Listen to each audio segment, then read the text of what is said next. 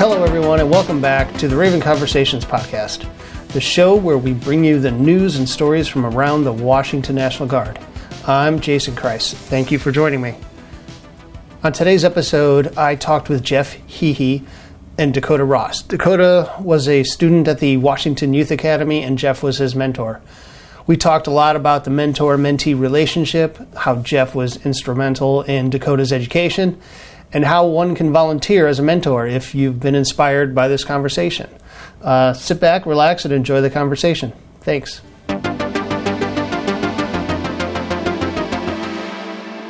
All right, so my name is Jason Kreis, and I'm here with Jeff Hehe. He is a mentor or volunteer mentor at the Youth Academy, and I am also with his mentee, Dakota Ross. Dakota, you attended the Youth Academy 19-2 a couple years ago. Yeah. So you are fresh out of your post-residential phase. And just real quick, I'll go over the Youth Academy in case people do not know what it is or are not familiar with it. It is a little over 5.5 month quasi-military academy that takes in students, between, I think it's 15 and 18? 16 and 18. Oh, 16 and 18? Okay, mm-hmm. Between the ages of 16 and 18, if they are behind on credits, if they're having problems with school and high school, they can apply to this academy.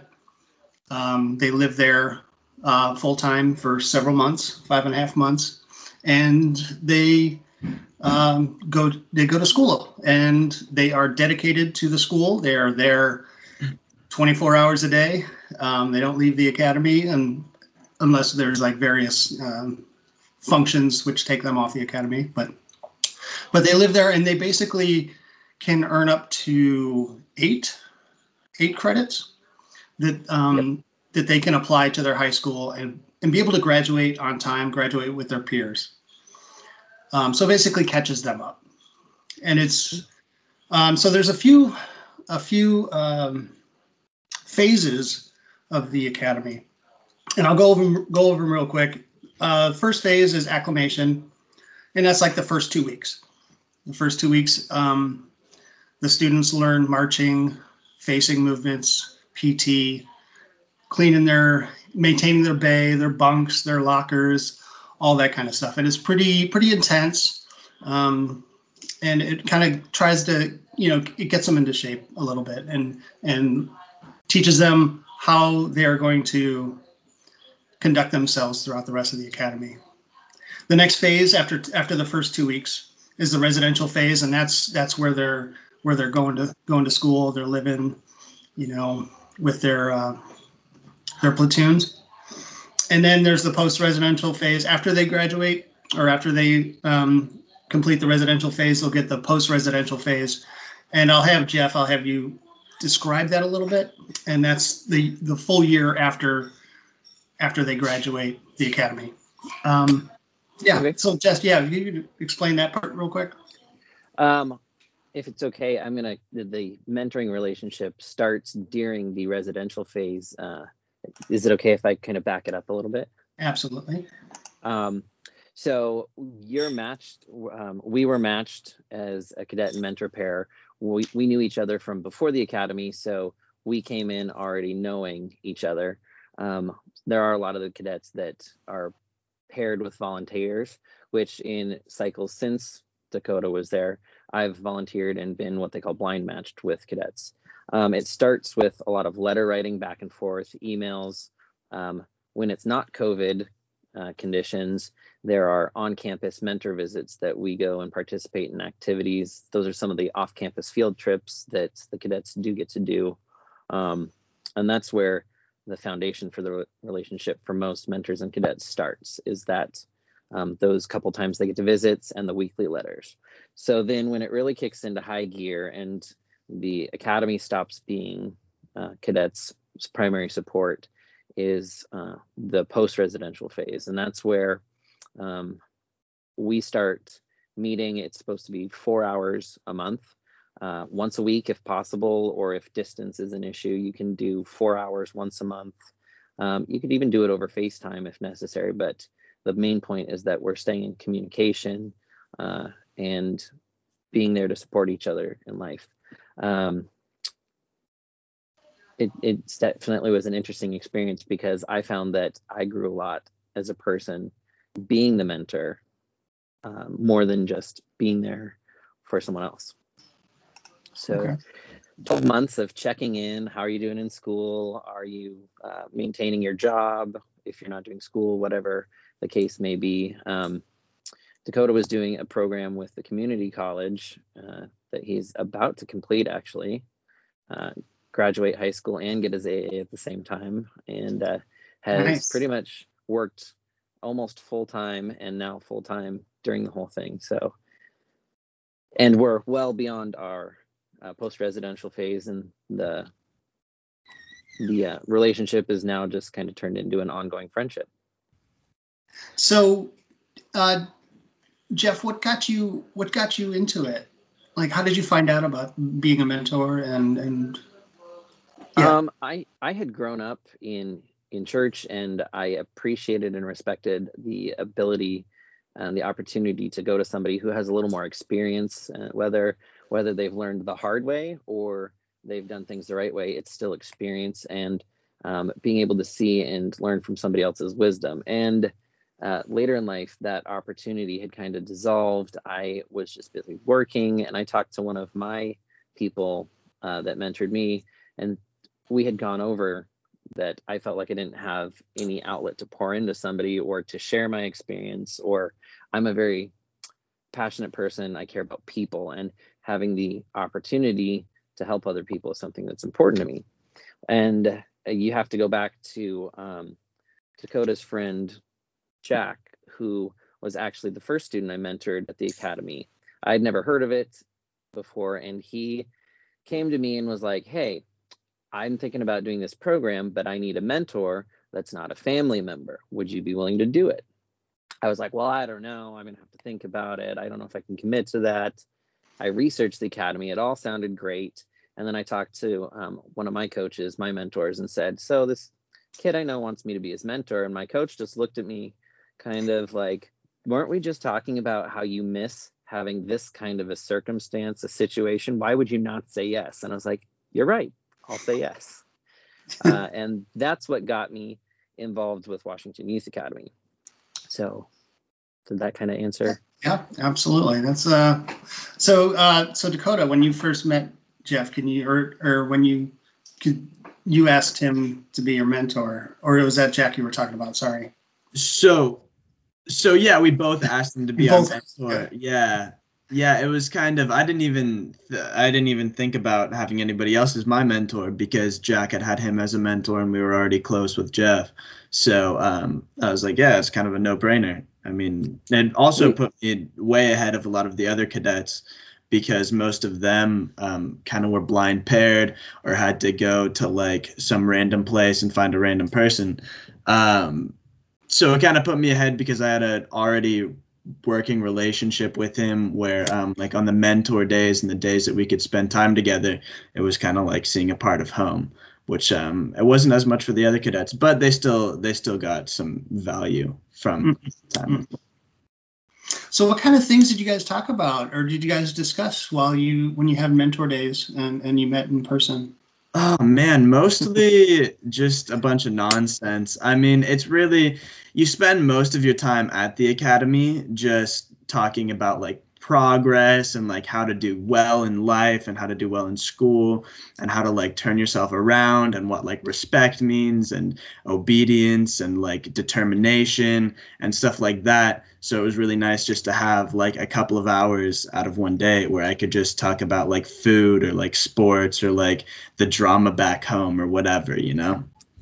Yeah. To be fair, it was also an opportunity to kind of blow off some steam. Absolutely. Or frustrations. I don't remember if it was you or Jack, but one of you was just having a rough week one time and was like, God, why am I even here? Can't stand it. And so then we had the opportunity to talk through whatever was going on. Was that you or was that Jack? I don't remember. I think that was Jack. I Yeah, I don't remember that. So I'm pretty sure it was Jack.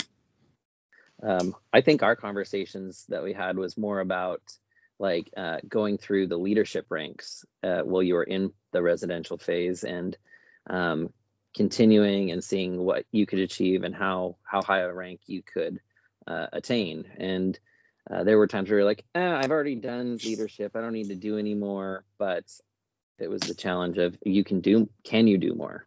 Yeah. Let's find out if you can do more, stuff like that. Yeah, a little bit of that, like challenging me to do more, even when I was kind of like, stubborn, lazy. Yeah. All of those things. Yeah. Sorry, I'll be fair. Just being a teenager, though. Yeah. Being a 16-year-old. Yeah. Yeah. Okay.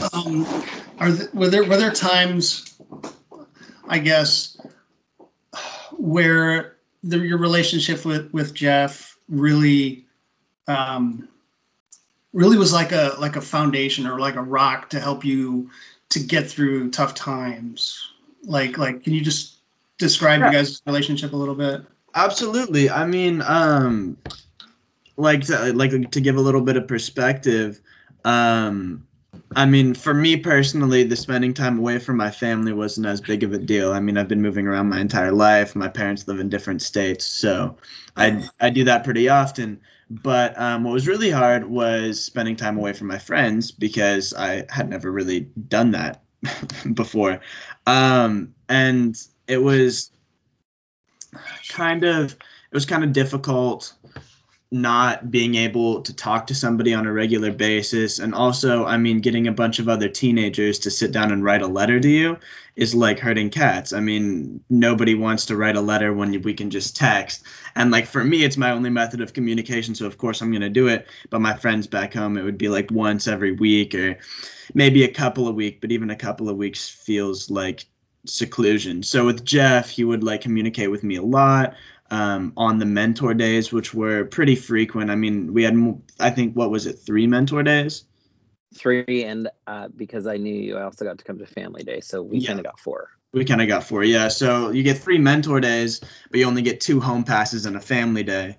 So it kind of like spaces out my like social interaction with like familiar people. So yeah, it was definitely one of those things where it was kind of definitely foundational to me keeping my sanity in there.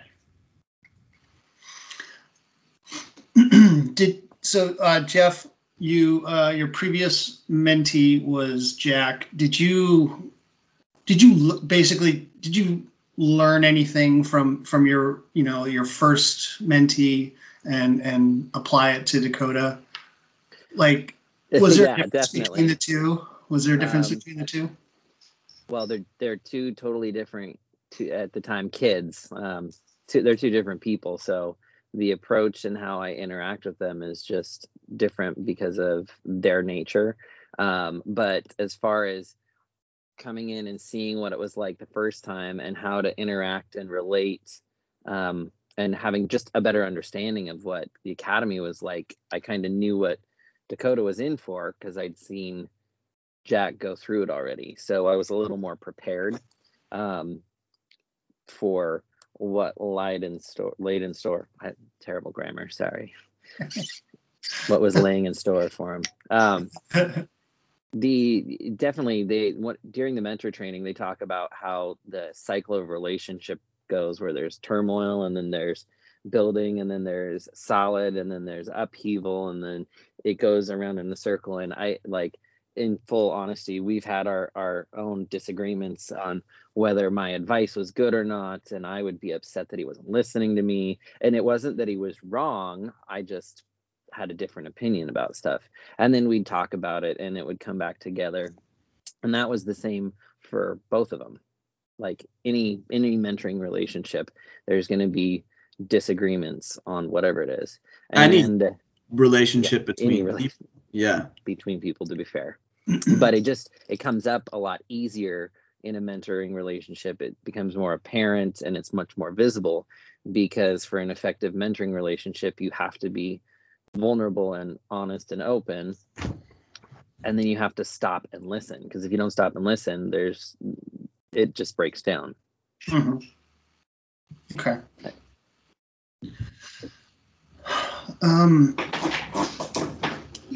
So how can people, if they find out about, if they listen to this and they want to be a mentor and volunteer, how do they go about doing that?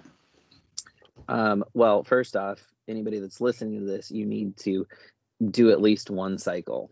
You need to volunteer.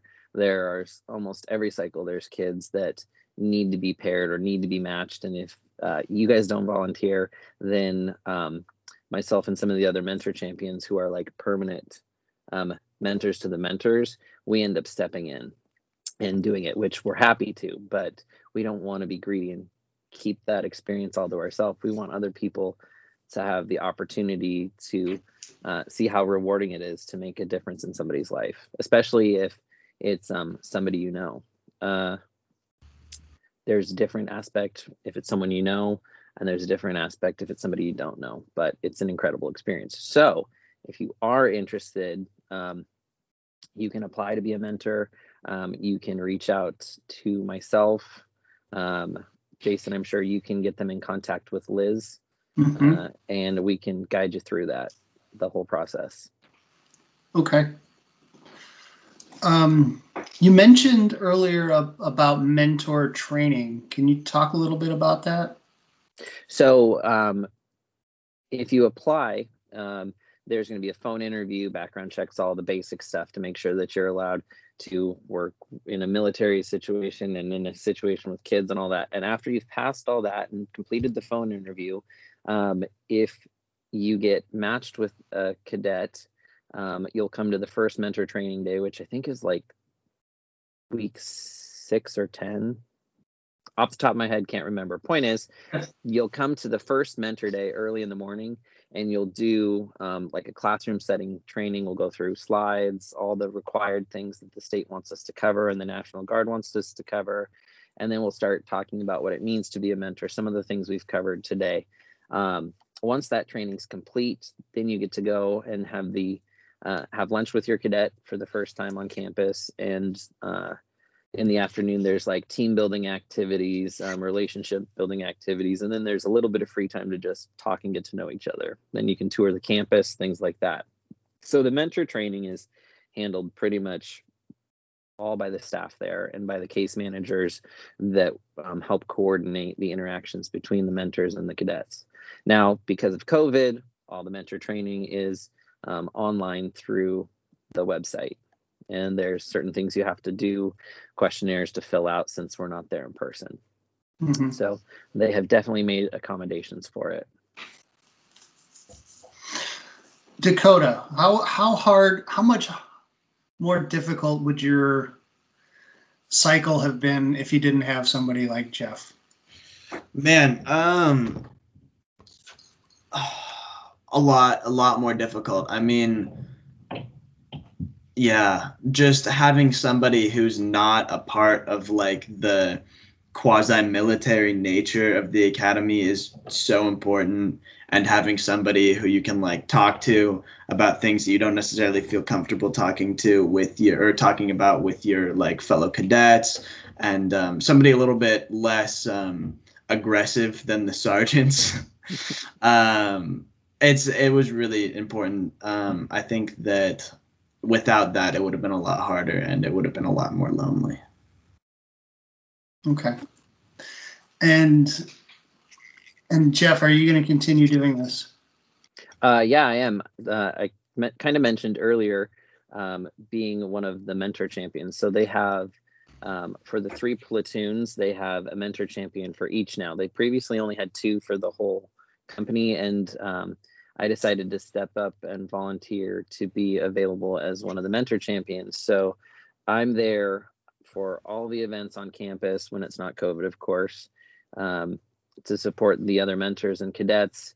If there's a mentor day that cadets can't, their mentor can't make it to, the mentor champions will take those orphaned cadets for the day and go do like service to community or other events. Part of being a mentor champion is also being like on standby if there are cadets that don't have a mentor coming into the program. We go through the mentor pool and see who lives close enough that they could effectively do the post-residency phase. Mm-hmm. So I actually just matched up with a cadet for the current cycle because he didn't have a mentor. He is another Wolfpack member, and like Jack and Dakota were, so staying true to the red. Yeah. And like I said, I fell in love with it. I think it's a great program. I think it's a huge opportunity, and it can actually change people's lives. So at least make a small difference. Yeah. It's something I think I might look into doing, just to at least have that one experience, because I've been there. I've been to the academy. I've spent a lot of time there. I've seen a lot of kids go through it, and I see the changes that they go through is just amazing. It's life changing. It really is. I mean, I think so. The rest in peace, Mr. Larry Pierce. Spent a lot of time interviewing him. Had a lot of conversations, and one thing that really sticks out in my mind is that he said that when there are other people from the media that they want to do a story on the academy, or any other person who is interested in knowing more about the academy, he would not answer those questions, and he would direct them directly to the kids themselves.